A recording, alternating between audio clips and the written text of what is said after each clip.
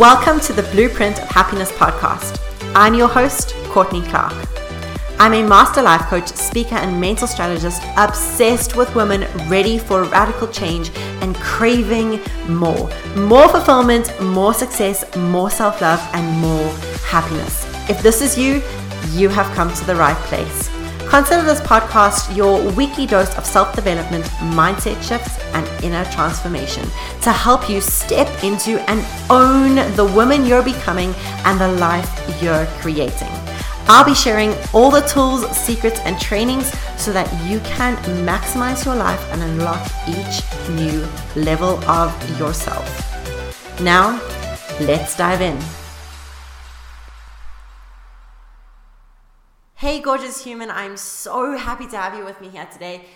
Today we are chatting triggers for our anxiety, our depression, and our compulsive negativity. So if you are frustrated and feeling helpless to certain things that happen in your life that just trigger these states for you that you can't seem to kick, today you have clicked on the right podcast. We are diving straight into that today.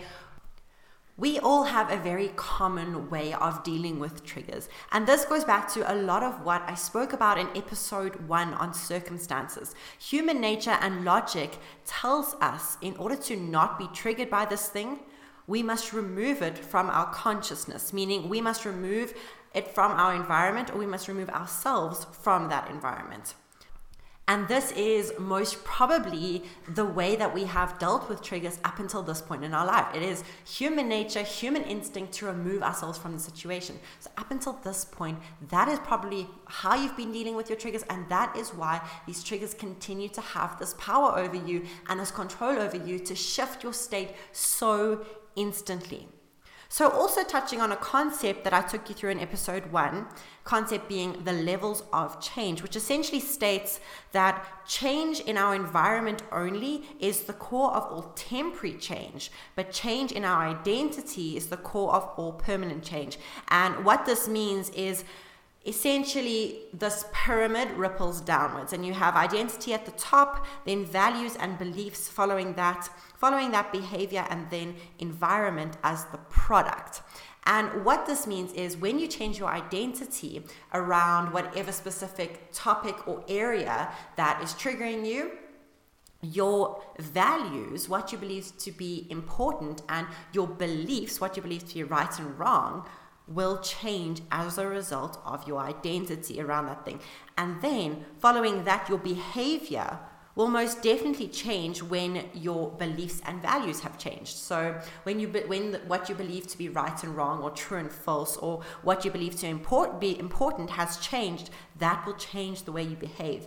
And by default, as a product, as a result, your environment will most definitely, of course, change if your behavior changes. And that is what the pyramid of change is all about. Problem is, we as emotional creatures often start at the bottom of the pyramid. And this is why we experience so much temporary change in our life and so little permanent change in our lives. Because when logic tells us immediately just change the environment and everything will be fine, yes, you will receive the emotion you want to feel. You will feel like things have changed for a temporary period of time. But ultimately, because the other levels haven't changed, nothing has changed permanently.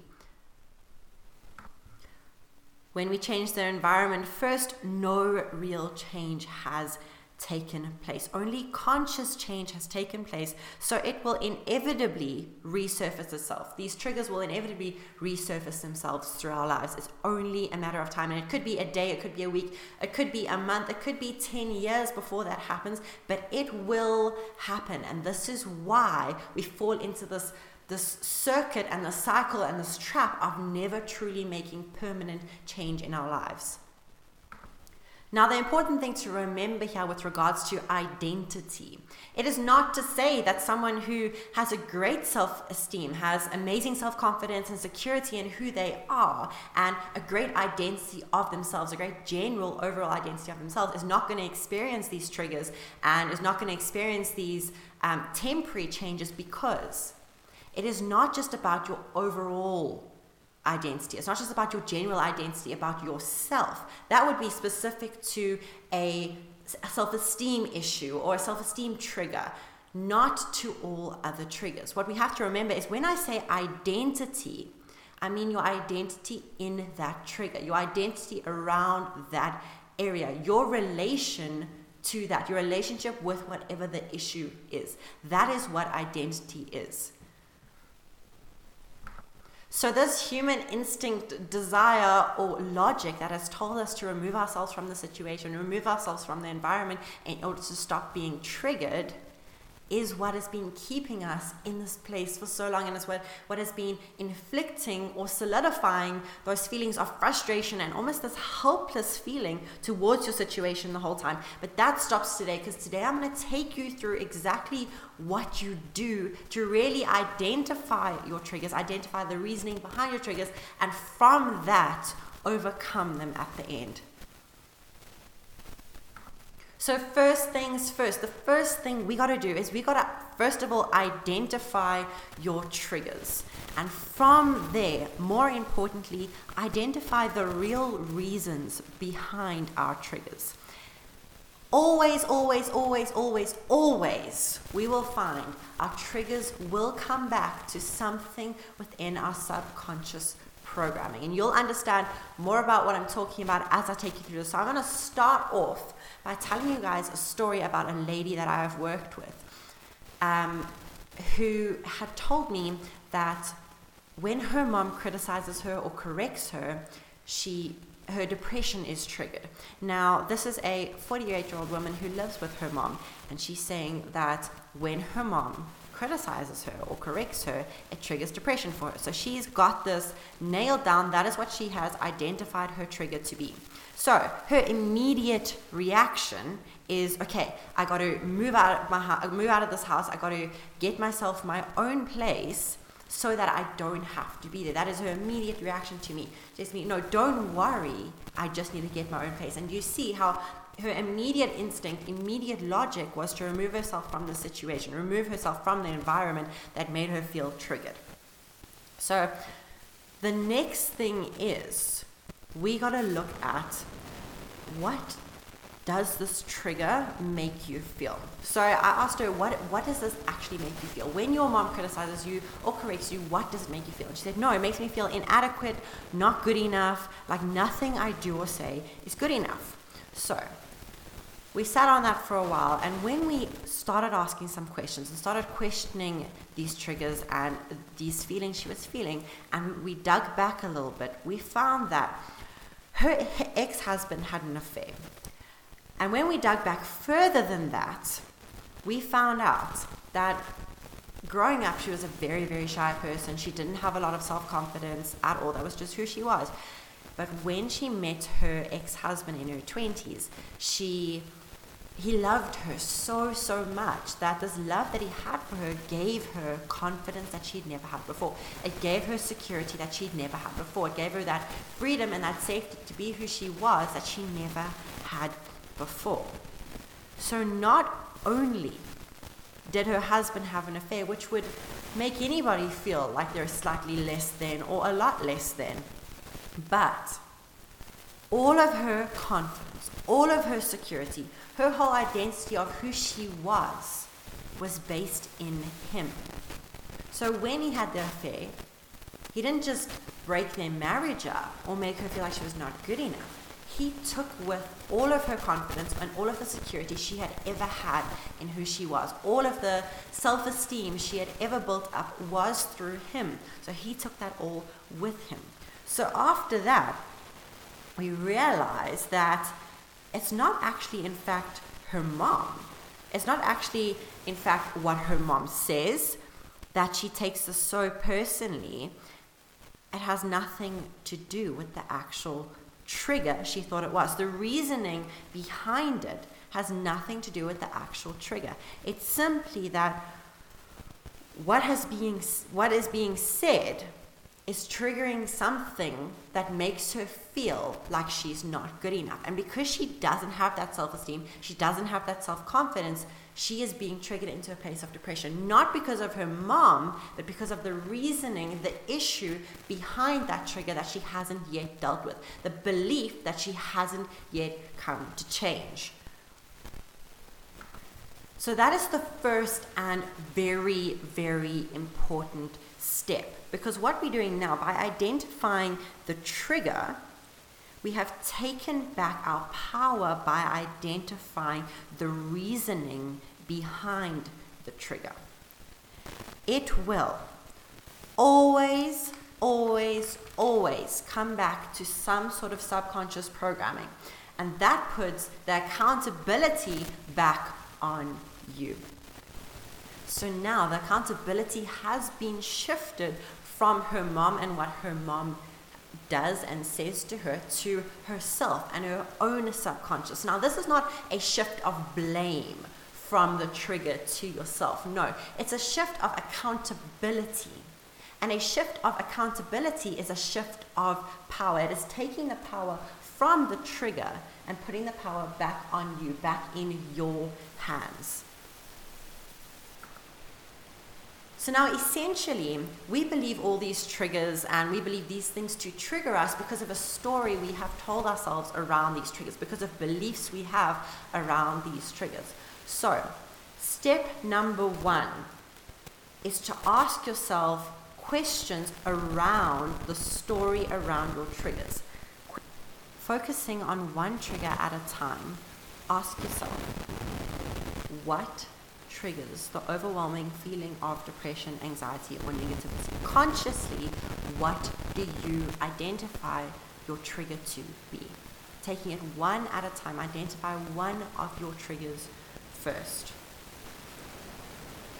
And then ask yourself, what feeling does this trigger produce? What emotions does this trigger produce? Not this trigger produces anxiety or depression or negativity. More specifically, what emotions get sparked within you before it turns into that state of depression, anxiety, or negativity? Is it rejection? Is it inadequacy? Is it anger? Is it hurt? What emotions are produced? And question number 3, ask yourself, when else have I felt this way in my life? What other circumstances trigger this emotion for me? And then ask yourself, number 4, what do I have to believe right now for this emotion to surface itself around this trigger?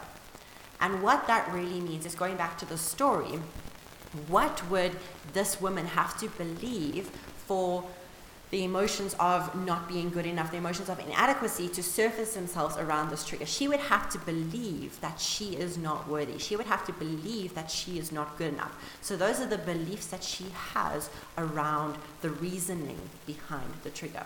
So dive into yours, ask yourself those questions before you move on to step number 2.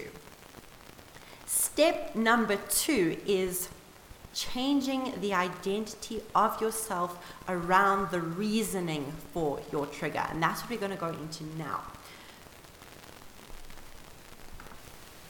Now that the power is in your hands and it's come back to you to shift that accountability, which it always will, because all of our triggers, all the reasonings for our triggers are rooted in your own perception of reality, personal to you. If you haven't yet found how that trigger comes back around to your subconscious mind, keep digging deeper, because it always will. And you want to shift that accountability onto yourself so that you're able to shift that power onto yourself to make the changes. Until you have made that shift, the next step becomes a lot harder. So make that shift first. Make sure you've done step number 1 first, and then move on to now changing the identity of yourself around the reasoning for your trigger. And to give you guys an example, going back to the story, she would have to change her identity around her worth and her self-image. And to give you guys another example, maybe your finances cause great anxiety for you, such massive anxiety for you. If you find yourself identifying your trigger as paying your bills, so you find when you pay your bills, it triggers anxiety for you. The reasoning behind that will lead to your relationship with money or your fear of not having enough money. So therefore, the identity to change is the identity and relationship you have with money. And then diving a little bit deeper, you guys would have heard me speak about I am statements lots of times before if you've listened to any of my talks really. I am statements. Your mind perceives the words I am as a command. So anything that follows the words I am, your mind will work at itself to make that true. And this is because your mind can't deal with conflict. So when it sees any conflict that you're saying you are something, but it's not projecting in your reality, it will fight with itself to make you project that in your reality, to make that true so that it is all flowing, it is all calm, there's no conflict there. That is why your mind perceives I am statements to be commands. So bearing that in mind, the next question you're going to ask yourself about that trigger you are working on, now that you have identified what the limiting belief is that you've got that is keeping that trigger's power over you, now you're going to ask yourself, what do I need to believe in order to feel differently about this trigger and reasoning? For the lady in the story, she would need to believe that she is good enough. She would need to believe that she is loved and she is worthy as she is. For finances, you would need to believe that money is abundant and money is easily flowing to you. Those are the beliefs that you would have to instill into your mind. So for whatever yours is, you identify that belief you need to have in order to change your perception of your trigger, and from there you use that to create your I am statements. For the lady, it would be things like I am beyond good enough, I am worthy, I am love. For finances, I am abundant, I am a money magnet. And repeating these things day in, day out, over and over again, writing them out on a piece of paper, sticking them up where you can see them, slowly but surely, this becomes part of your hardware. Now, this does take a little while. It takes programming, it takes conditioning, it takes day in, day out, reminding yourself, commanding your brain to allow that I am statement to match your reality, commanding your mind to find the ways to make that the truth. That becomes part of your hardware. That becomes instilled in your mind and in your beliefs. And it is through doing that, through reconditioning that. First, we deprogrammed. Now we are reprogramming. And through reconditioning that, we are changing our identity around that trigger. We are changing our identity around that area of our lives. And that is where all permanent change comes from. That is the core of all permanent change. So changing this identity, reconditioning and reprogramming a new identity that offers you the emotions and the responses that you desire and that you need in your life, comes from changing these exact things. So that is how we deal with triggers. That is how we finally overcome these triggers, and that is how we create change in these triggers from the core of change. It will ripple downwards and will change your environment. I hope you guys loved today's episode and got a ton of value from it. If you know that now is your time to take that next step, to completely mastering your depression, well then, I have got the perfect course for you available now, a 10-week program that takes you through exactly each and every single mental process training that you need to go through to finally be able to master your depression and work with it so that it doesn't have that control over your life anymore. If this is something that you know that you need, you can find me on Instagram at CourtneyClark.cc. Link is in my bio for that. Otherwise, I will put the link in the comments here below as well. That is all from me for this episode. Thank you for listening, and I'll see you in the next episode. Did you enjoy this episode? If so, I'd love to hear from you, your biggest takeaways, your honest thoughts and questions, and what you'd like to hear more of. Leave me a review or find me on Instagram at courtneyclark.cc. This means the absolute world to me. To the life that you deserve.